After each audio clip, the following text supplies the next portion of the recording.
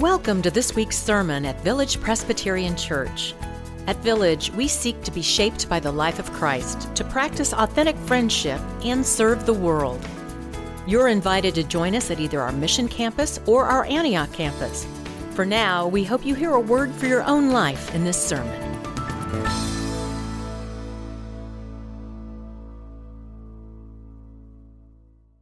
Our reading today is Matthew 25, verses 31 through 40.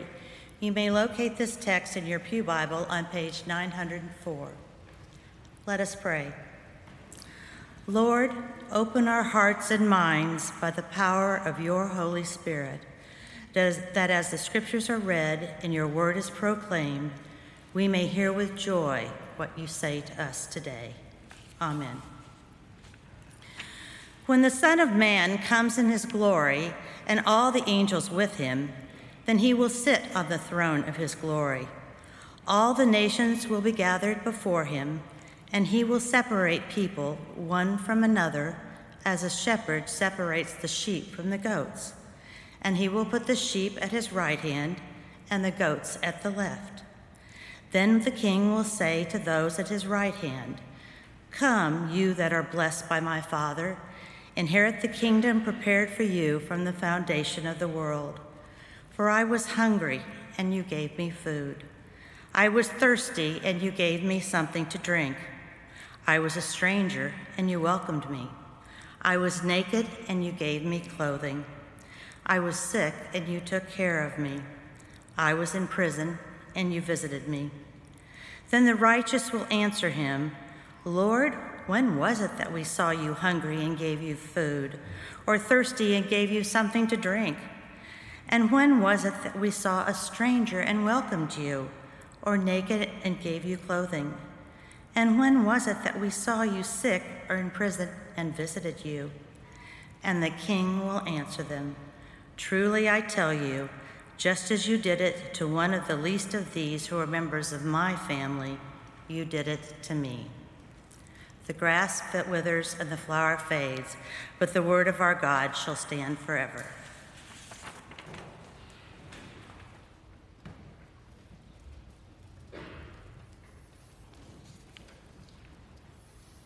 Friends, so I want to set the scene for you and for me in this text, this scripture passage this day. So this is the Gospel of Matthew. It's the 25th chapter. Matthew has 28 chapters, so that tells you we're nearing the end of the gospel story according to Matthew's sharing with us. In this chapter 25, this is the last chapter before Jesus enters Jerusalem and begins the trek during Holy Week that we celebrated just earlier this month. The last thing Jesus wants to share with these women and men who have journeyed with him for 3.5 years, the last thing he wants to impart on them, the last vision he wants to capture with them is these verses just before he goes to Jerusalem and begins the journey of Holy Week. Some scholars call this the last judgment. Others call it the judgment of the nations. I don't know where you are about the idea of judgment. It is true by the grace of God that God is a loving God and God is filled with grace. It's also true that God is a God of justice and righteousness. And much of Scripture points to a judgment moment, a judgment day when you and I will stand before God and be held accountable for our faith and faithfulness during our lifetime. I don't know if that fills you with terror or if it fills you with anticipation of great joy. I will tell you that I believe some kind of judgment day will come. And I believe that God will look to me and hold me accountable for my life of faith and faithfulness. I'm trusting in God's abundant grace in those moments. So Jesus leaves this last vision before he enters Jerusalem with his followers of Matthew 25. You just heard this read. Jesus says, when the Son of Man comes in glory. Who is the Son of Man? Whom? Yeah, it's Jesus. Well done. So Jesus refers to himself more often as the Son of Man than any other title. No one else in all of Scripture refers to Jesus as the Son of Man. Only Jesus does that. It is his favorite term for himself. It is considered the most humble of the titles. Son of God, of course. Son of the King, yes. But Son of Man, the Son of humankind, the servant of humankind. Jesus says, when the Son of Man returns in glory, all the peoples of the earth will be gathered before the throne. There's this lovely juxtaposition of Jesus as the Son of Man, servant of humankind, the most humble of all titles, and a throne of glory. The King sits on the throne in Judgment Day, and all the peoples of the earth are gathered before the throne.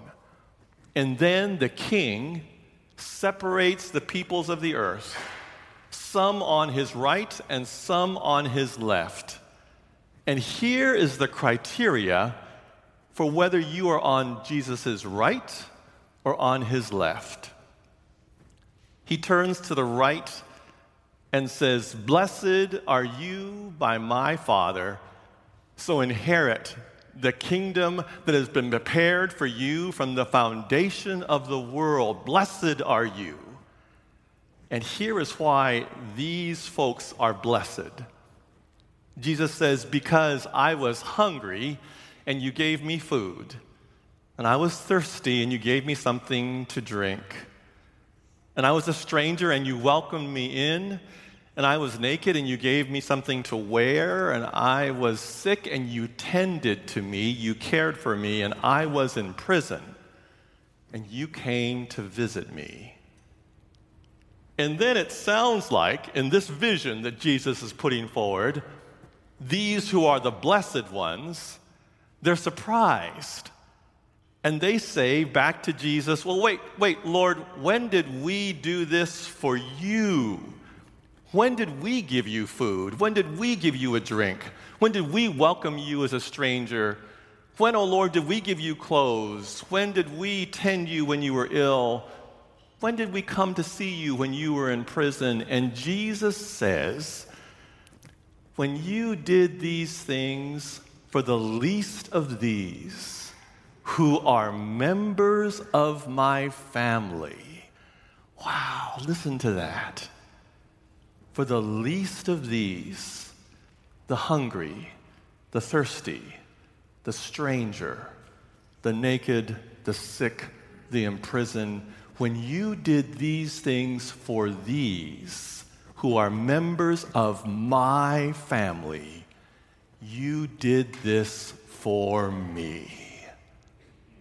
Jesus is saying clearly, I was the one who was hungry.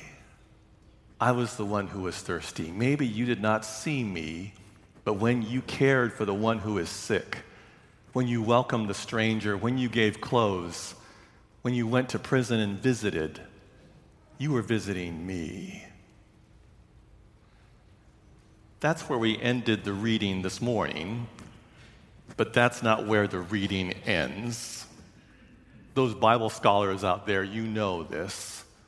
Then Jesus turns to those who are on the left side, and Jesus says, "You that are accursed, depart from me into the flames of fire, prepared for the devil and his angels. For you did not give me food when I was hungry. You did not give me a drink when I was thirsty. You did not welcome me when I was a stranger. You didn't give me clothes when I was naked. You didn't tend and care for me when I was sick, and you didn't come visit me when I was in prison." And equally as surprised, those who are accursed in that judgment day, they will say to Jesus, "Lord, when did we not do these things for you?" And Jesus says to them too, when you did not do these things for the least of these who are members of my family, you did not do them to me. That's why you will depart from me into the eternal fire. Bible scholars are intrigued. This last vision, so important for our Lord to impart upon the disciples before Holy Week begins. Bible professors have noted there's no discussion about correct doctrine here. There's no debate about creeds or confessions. There's not even any mention of sin and sinfulness and repentance and forgiveness. There's not even any mention of grace in this text. It's just about doing these things for the least of these. When you do these things, Jesus says, you do them for me. For I was the one who was hungry, thirsty, the stranger, naked, sick, and in prison. The least of these who are members of my own family, Jesus says. So soon after I was called to serve, where Kelly right now is working at the General Assembly offices in Louisville, Kentucky, the 17 Japanese American Presbyterian churches got together. They did this every single year, the Japanese American Conference. There were 17 churches up and down the West Coast who were Japanese American congregations.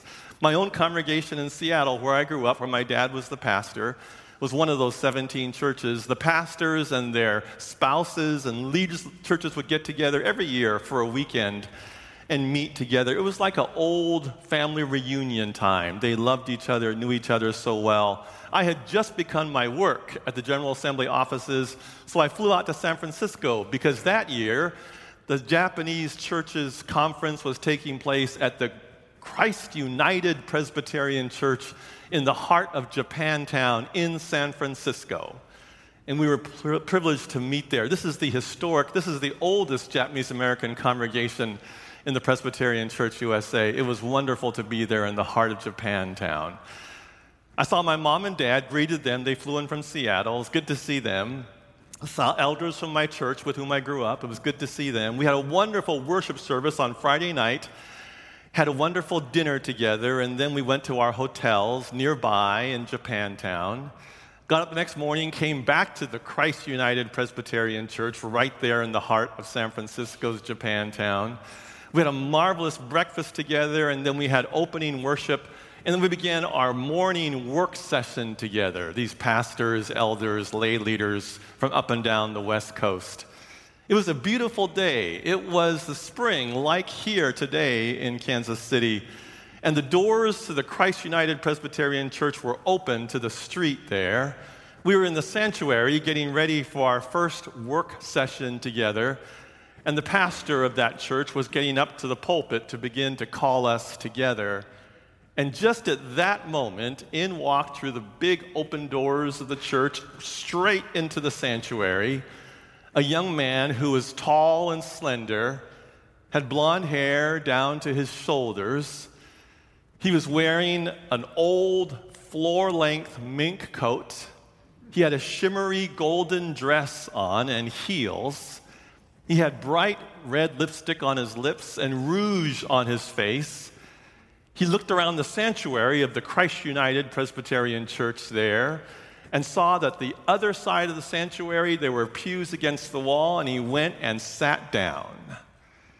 If you wanted to create in your imagination someone who was the exact antithesis of who was in that sanctuary that day, this was it.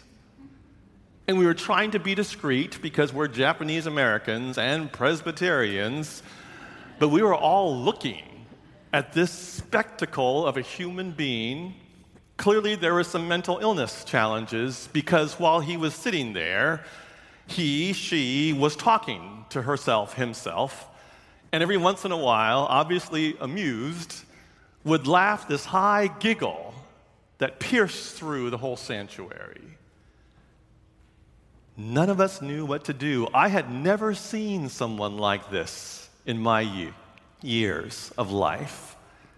I was sitting next to my mom and other elders from the Japanese church in Seattle, and we were all looking across the sanctuary.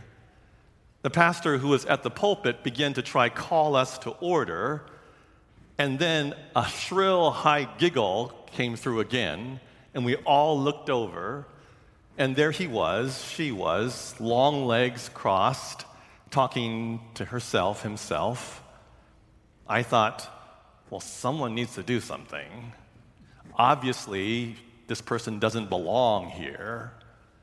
And before I could do anything or think of anything, Marian Masada, who is the wife of the Reverend Saburo Masada, who is pastor of the Japanese Presbyterian Church in Sacramento. Marian, who is all of this tall, black and graying hair, glasses, pleasingly plump, beautiful smile, Marian. She gets up from the pew, a few pews in front of us, goes over and sits right next to this person. And I'm watching, all of us are watching, and Marian starts talking to him, to her. And this person giggles again. And then Marian, with all of her 5'4" courage, speaks to this person and seems to invite her out of the sanctuary. Marian stands up, and this tall, beautiful, blonde-haired young woman gets up, and they walk out of our sanctuary. You can sort of feel this audible, oh, thank you, Jesus. Wherever they're going away from us so we can do the business of the church. Mom is next to me, and she nudges me and says, go with Marian. And I said, what? And Mom says, Rodger, go with Marian. I said, Mom, I'm here for the meeting. And Mom says, no, Rodger, go, just go. I said, well, why doesn't one of the pastors go? They're up front there. And she said, no, you just go. Make sure Marian's okay. Mom, I just want to sit here. Rodger, just go. You're big, you're fine, just go. And so I get up, and I walk out, and I look, and I don't see Marian, and I don't see this young person. And then a woman comes up to me and says, they're in the fellowship hall. I'm like, okay. And so I walked down to fellowship hall, and Marian apparently had asked if this young person was hungry, and she said yes. And there's lots of food, because this is a Japanese church event, and it's a Presbyterian church event, so we've got lots of food. And Marian has a plate and some chopsticks at the end of a table of food, and she's pointing things out to this young man, this young woman, and trying to whatever this person wants.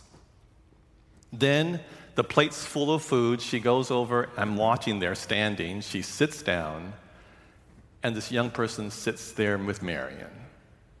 Then Marian sees me and says, oh, good, Rodger, could you get us some tea and some water? So I do. I get some tea and some water, and I go over and sit it in front of Marian, and she smiles at me and moves it and puts it in front of this person. Then she says, why don't you come sit with us? And I'm like, okay. And so I sit down next to Marian, and she says, no, sit next to our friend, Rodger. And I'm like, rats. So I get up, and I go sit on the other side of this person, and then Marian says to this person, we always pray before we eat. Shall we pray together? And I'm thinking, Marian, this person's not going to pray with us. And Marian puts out her hand, and lo and behold, this person puts their hand out and puts it into Marian's. Then Marian reaches across this person and gestures with me, and so I put my hand in Marian's, and then Marian looks at me like, and I'm like, Marian. And Marian's like, Rodger. So I take my hand and I put it out there, and this young person puts their hand in mine. Then we close our eyes and bow our heads. I peeked. He did not close his eyes or bow his head. but we're holding hands, and Marion starts to pray. And Marion says, "Thank you, O God, for this food. Thank you for this place. And thank you for bringing our new friend to us." Our new friend, and before she can finish, the young man, the young woman, the young person speaks and says, "Mercy." And Marion and I look at this person. He's looking right at us and says, "Mercy. My name is Mercy." And Marion breaks out to this beautiful grin, and she says, "Of course it is, sweetheart. Of course it is." Then she closes her eyes and she bows her head, and I do the same, and we're still holding hands. And Marion Masada, there in the fellowship hall of the Christ United Presbyterian Church in the heart of San Francisco, she prays, "And thank you, O Lord, for bringing us mercy. Thank you for bringing us mercy. Please bless her and keep her safe. Please bless her and keep her safe."